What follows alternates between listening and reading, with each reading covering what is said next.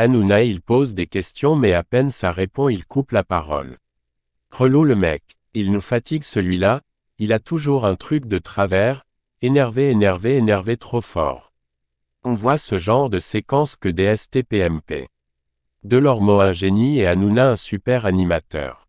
Aucun tabou et que ça fait du bien.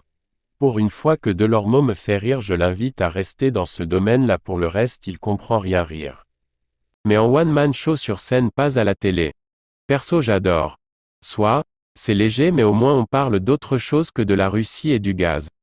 Moi j'adore Cyril Hanouna, j'adore l'émission, l'équipe est formidable, continuez comme ça fait du bien au lieu d'écouter les informations avec leur guerre et l'augmentation de tout. Bravo Hanouna, moi je vous adore. Et le respect de votre vie privée? Neutre, moi je suis son mec, je le tèche direct après avoir vu qu'il racontait notre vie comme ça.